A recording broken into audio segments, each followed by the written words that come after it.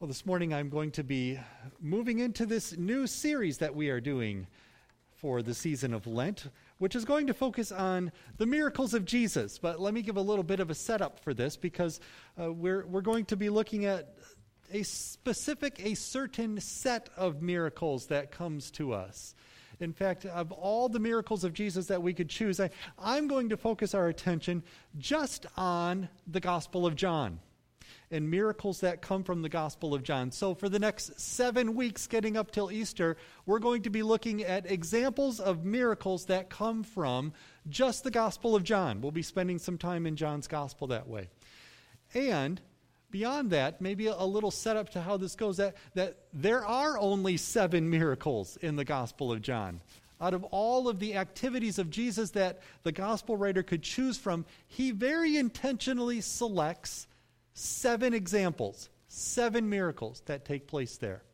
So before we get into this passage for today, before I dive into that, let me take just a few moments here at the front end to give a little bit of context around how it is that we read these miracles from John's Gospel, and understand the context around that, okay?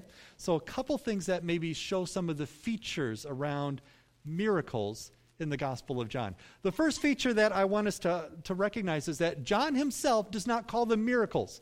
He calls them signs. And that's significant. Significant because John is telling us something. He's telling us that these supernatural activities of Jesus that John is selecting and pointing out are all meant to point to something else. That they're signs that direct us towards something bigger, something greater that's out there. That's the first thing, okay? The second thing that we see is that these miracles of Jesus all have a purpose, the way John writes it. In fact, John tells us what it is, and I'm jumping way forward to give you just a verse that comes from chapter 20. John says this in chapter 20. He says, Jesus performed many other signs in the presence of his disciples, which are not recorded in this book. But these are written that you may believe that Jesus is the Messiah, the Son of God, and that by believing you may have life in his name. You see what John is doing there? He's tipping his hand and he's telling us, this is why I'm telling you these stories about Jesus. This is what these signs, these miracles are meant to tell you. That Jesus is the Messiah, that you may believe in him. So that's the second feature that we see about these miracles that come to us in John, that they're all meant to show in some way Jesus as the Messiah. And then the third thing that we see in this is that out of the 7 that are there, it's where they are placed. Now, we've talked about the significance of the number 7 before. In fact, we just finished a series from Psalm 23 looking at the 7 scenes in Psalm 23. And here we go again, another series of 7. 7 is that number in the Bible that symbolically captures the activity of God in his creation. That when things happen in 7, so often it points to what God is doing in a supernatural way in his created world, among his created people. That's what 7 tips us towards. So here it's not a mistake again that John chooses 7 miracles. But where he places them. So here's a piece about John's gospel in general that's going to help us. The Gospel of John is 21 chapters long. Chapter 1 and chapter 21 are sort of introduction and conclusion, right? Beginning and then sort of wrapping it up. So chapters 2 through 20 are where the action happens in John's gospel. And it divides in half.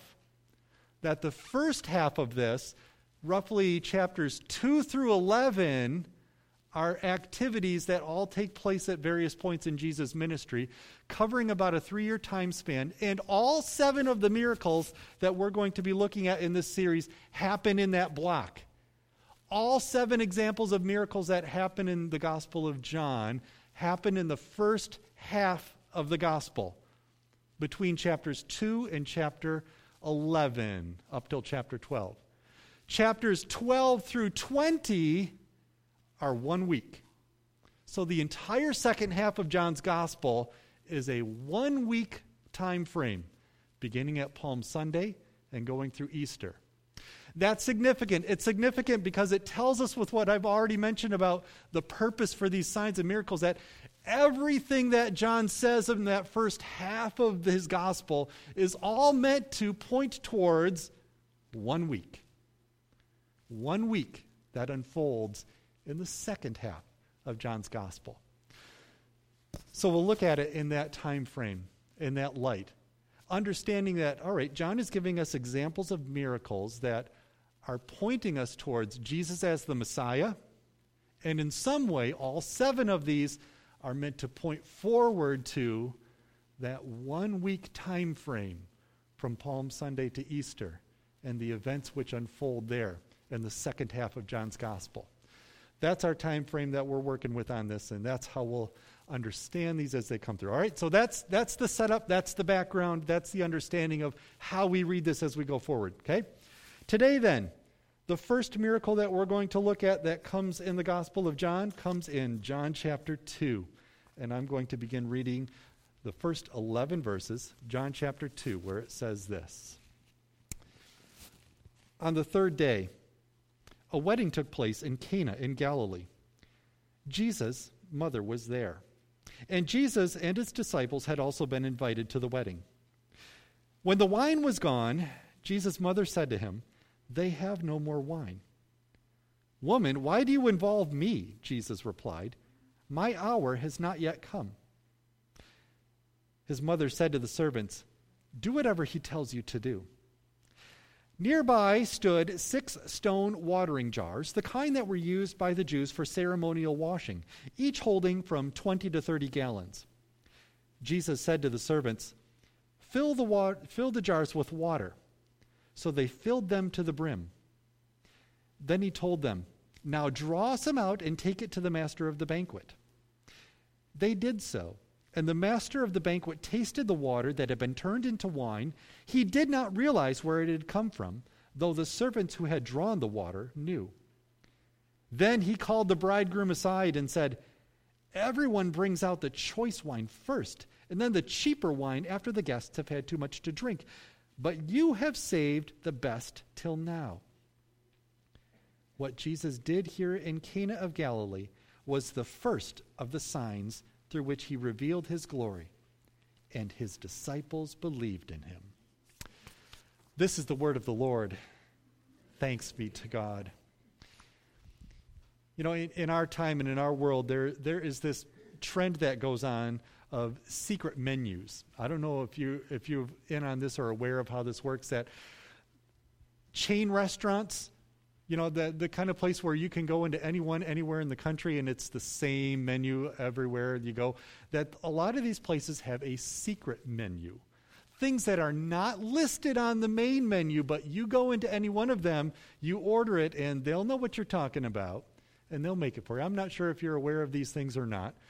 Because the internet, it's not really so secret, right? But it's out there. So, for example, Starbucks has all kinds of drink combinations that you can order that are not on the menu, listed anyway, but the secret menu, including, if you want, a drink for your dog called the Puppuccino. You can get that. Yeah, someone's going to go do that now, right? You can go to Burger King and you can order Frings. Frings are a side of half French fries, half onion rings. If you can't make up your mind which one, get them both. They'll do that. You can go to Chick-fil-A and you can get the fried club sandwich, which is not on their menu, but it's sort of like a larger and unhealthier, but way tastier version of their regular chicken club. But you can get that there. Now, if you're truly adventurous, you can go to McDonald's and you can order the land, sea, and air. Think Big Mac, but instead of just beef patties, it's beef patty, filet of fish patty, chicken patty, all on the same sandwich. If you're adventurous. Now you're curious though, right? But secret menus are those things where, okay, only people who sort of have this selective knowledge, who know it's there, can have access to that and get whatever that secret thing is behind that. Well, We see a story here today in which Jesus pulls up a secret menu, right? A menu that wasn't made known. But in this story, it's not just the select few who understand who get it. Even though it's a secret menu that's not shared with everyone, Jesus gives that for everyone. They all get it, even though they don't see or know or understand what it is that Jesus has done or how that's taken place. So this story takes place in Cana. Let me give a little bit of background to this. Cana is in the hill country. So here's a picture of Cana as it exists today. So it's in the region of Galilee to the north, and it's a small village because of the region, right?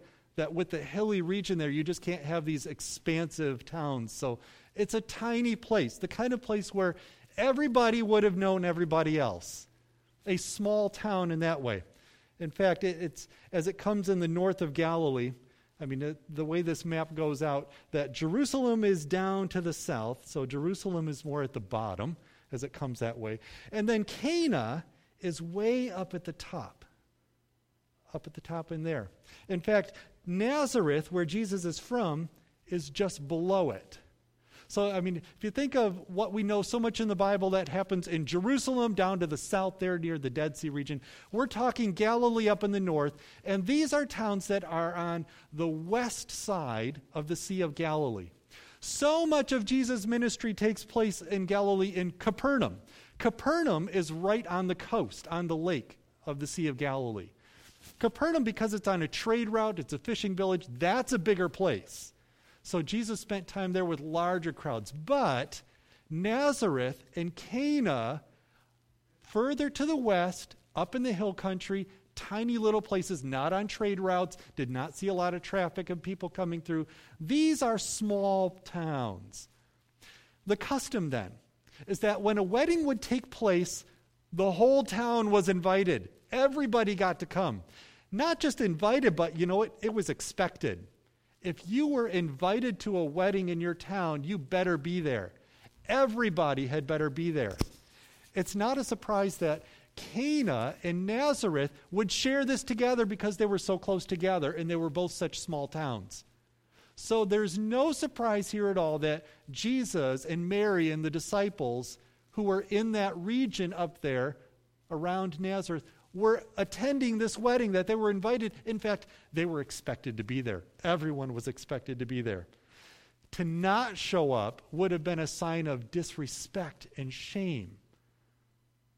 And speaking of disrespect and shame, to run out of wine also would be a sign of shame and disrespect. You know, it's not that in that time that there were so many other options. It's not that wine was just one of the things on the menu among many, and okay, the wine's out, we'll just use coffee and water or whatever else.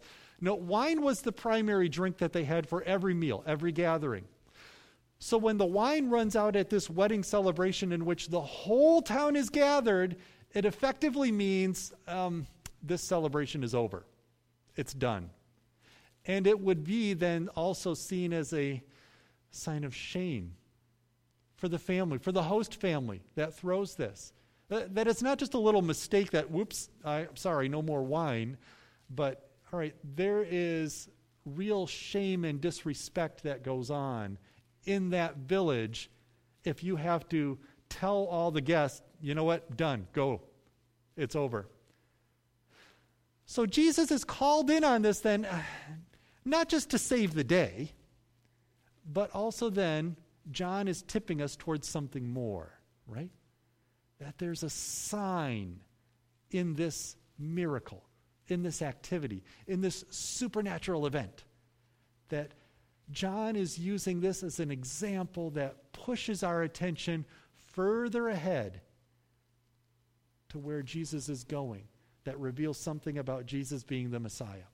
All right, a couple features, a couple images that show up in this then that help us understand how this comes about, okay? First of all, maybe it seems a little bit odd that, well, at first Jesus looks like he's deflecting the request, right?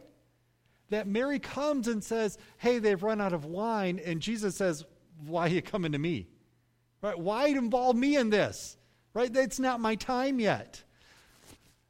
This is maybe just John's way of showing us the progression in how Jesus reveals himself as Messiah. Because, notice this, that in this miracle, unlike some of the other miracles, only a few people see it, right? This is not the kind of miracle where Jesus stands up and, clinks on the glass and gets everybody's attention and says, "Now, everyone, I want you to see what I'm about to do here." Right? He doesn't do that at all. It's all kind of hush behind the scenes. In fact, we get the picture here from the way John tells it that only the disciples and the servants who do the serving see what really happens. No one else catches it. The entire village is gathered there, and no one else sees or knows what's happening, what Jesus is doing there, except disciples and servants. It's John's way of sort of tipping towards us that, this identity of Jesus as the Messiah is gradually revealed. At first, only a few people see it. That's sort of what's going on with that piece of the story. That Jesus comes in ways that, at first, people gradually start to see it, gradually start to know it. And then it builds from there, because we're going to see by the time we get to miracles later that now everybody sees it. But at the beginning, only a few catch it. Only a few understand, even though everyone receives the blessing or the benefit of what Jesus does. They all receive it, but only a few see it and know it and understand it. So that's behind that piece of the story, right? The second thing I want us to notice about this story that is significant has to do with the jars that Jesus uses. John tells us a little something about that, right? There are 6 stone jars that are there, and he tells us these are jars that are used for ceremonial washing. That's not a small detail. That's a rather important detail in the story. That Jesus uses these water jars that are meant for washing. These are not the kind of jars that you serve food and drink out of. It's not kitchen dishware. I mean, this is your wash-up station. But we need to remember that for Old Testament Israel, the whole point of washing before you come to a meal had religious significance. That this all has roots that go way back to the law of Moses. In the law of Moses, there are all these rules for how it is that you're supposed to wash before coming to a meal so that you could be ceremonially clean and pure when you sit for a meal together. So the people would do this whenever they came together for a meal. It was very common then that every household would have these washing stations, these jars for water that was just for this purpose. And it's not just proper physical hygiene washing, but they attached a religious significance to this as well.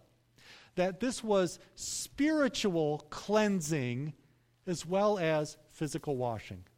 Jesus then uses these symbols of spiritual cleansing, spiritual purity, as the way that he's going to bring about this first miracle, this first sign. He uses these 6 stone jars that they have there, symbols for purity. And then he comes before it by putting wine in that place.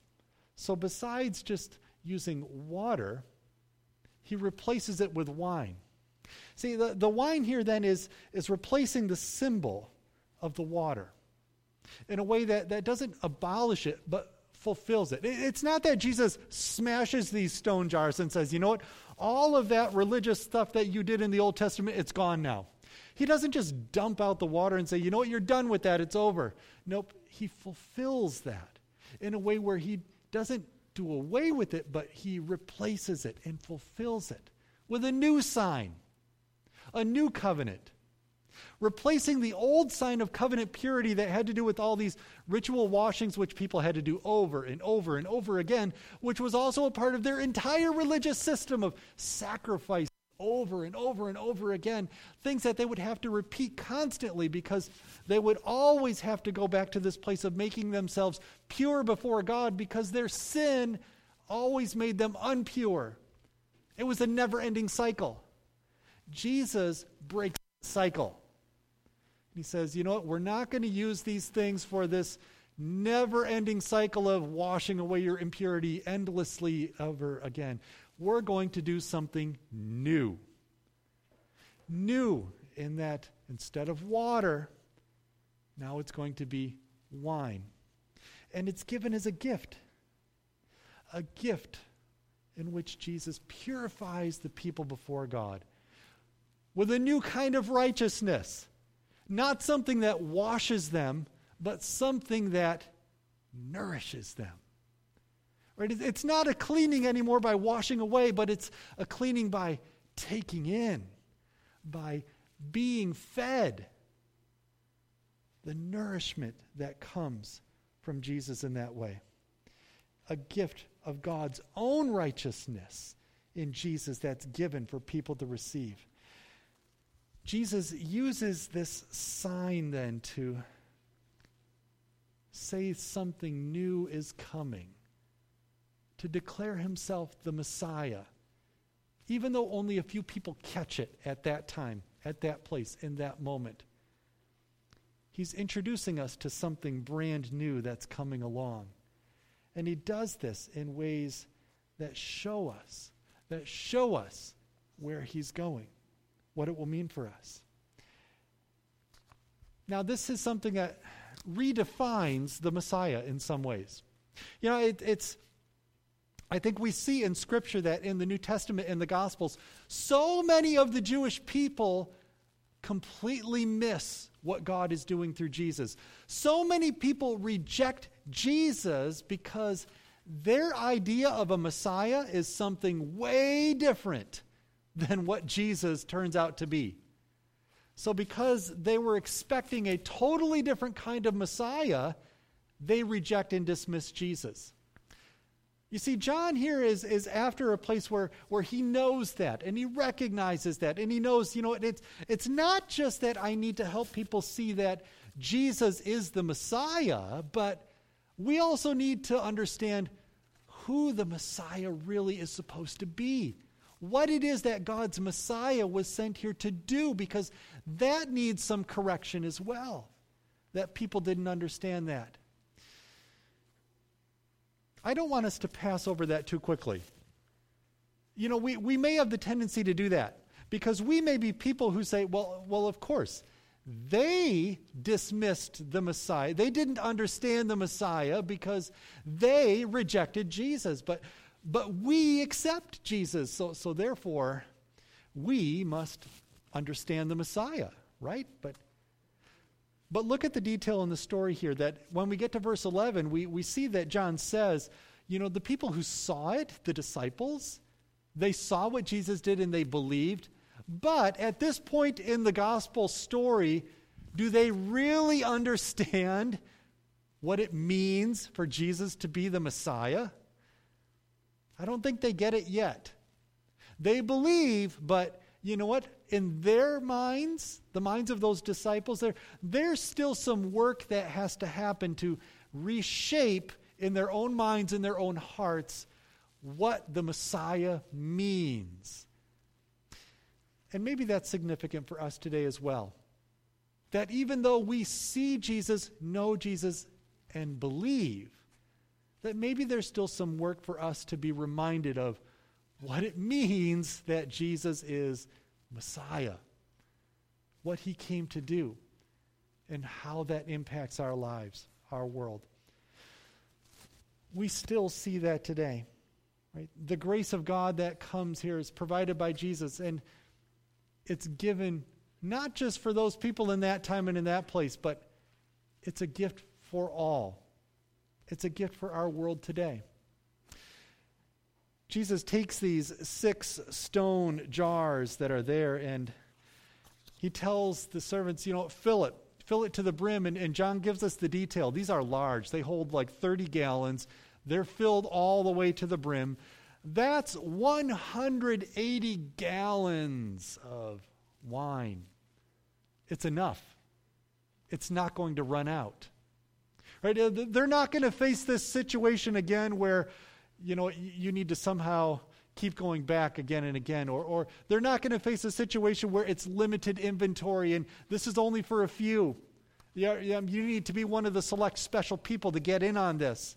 Nope, there's enough. There is inventory here for everyone who comes to Jesus, and it will not run out, it will not run dry.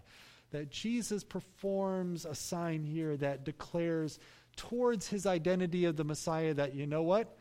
There's enough grace for everyone who comes. It will not run out.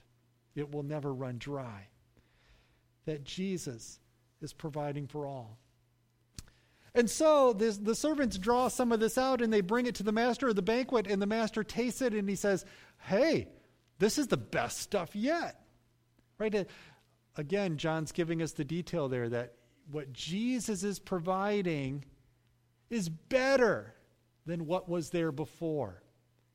That Jesus as the Messiah, fulfilling this Old Testament ritual image of washing and purifying over and over and over again, that Jesus comes and he says, I've got something better. Better than what you've done before. Something that will meet what you're searching for. Something that will fulfill what your needs are. That Jesus brings that in a way where we can see then not only purification for all that makes us impure, but also nourishment for our souls, which spiritually feeds us new life. If you were to go on past verse 11 in John 2, what you would see there is that the very next story that happens is a story where Jesus actually goes down to Jerusalem for the Passover. So John jumps from this wedding straight to Passover in the way he tells his story. Passover then also being a significant observance for Jewish people, which also centered around a meal, a feast. Also had wine as a significant symbol, a part of that meal. John is bringing that to our attention right away to say, you know what? I want you to see how important this symbol, this sign that Jesus brings with something simple like a beverage, like wine, has to do with God providing Jesus as Messiah for his world to save us. And it's at a Passover that would take place 3 years later after John 2, in which Jesus gathers in that upper room with his disciples. And he takes that same Passover meal and he gives it new meaning, new purpose by taking that cup and that bread and saying, you know what? I'm giving this as something new, as a new covenant, but keep doing this in remembrance of me. And we do that yet today. In fact, we do that here this morning by coming to this communion table. A sign then, a reminder that, you know what, this thing that Jesus did to remind the people back then that he is the Messiah is something that we still need reminders of today. And we still do those reminders today. We still come before God needing to be reminded of all that it means that he is the Messiah who is for us. The grace then that comes through this is provided in a way that fulfills all who come to Jesus. Not just in that time, in that place, at that wedding. Not just in the lifetime of Jesus when he was on earth in Israel. But in all time, in all place, even yet today. In this miraculous sign at Cana, God has made his grace then the main course. Something which feeds all who come to him. And it's not by this habit of always having to wash and purify and prove that you're clean enough or good enough. All you have to do is come and receive what Jesus offers of his grace. And there is enough for everyone. Let's pray together. God, thank you for the gift of your word and the reminder there that you are enough. Lord, we're sorry for the times when maybe we get stuck in the habit of thinking that we need to somehow make ourselves clean and pure and do that on our own and repeat that over and over again. So, Lord, we pray today that as we now move to come before this table of communion, that we see this bread and this juice, that we remember in that you have revealed yourself as the Messiah, that you have poured out a grace in abundance for all who come. And Lord, may we receive it in faith, knowing that all we have to do is believe that you have given this for us. Help us to do that in ways that steer our lives to always point in gratitude for all that you've done for us. We pray this in the name of Jesus, our Savior. Amen.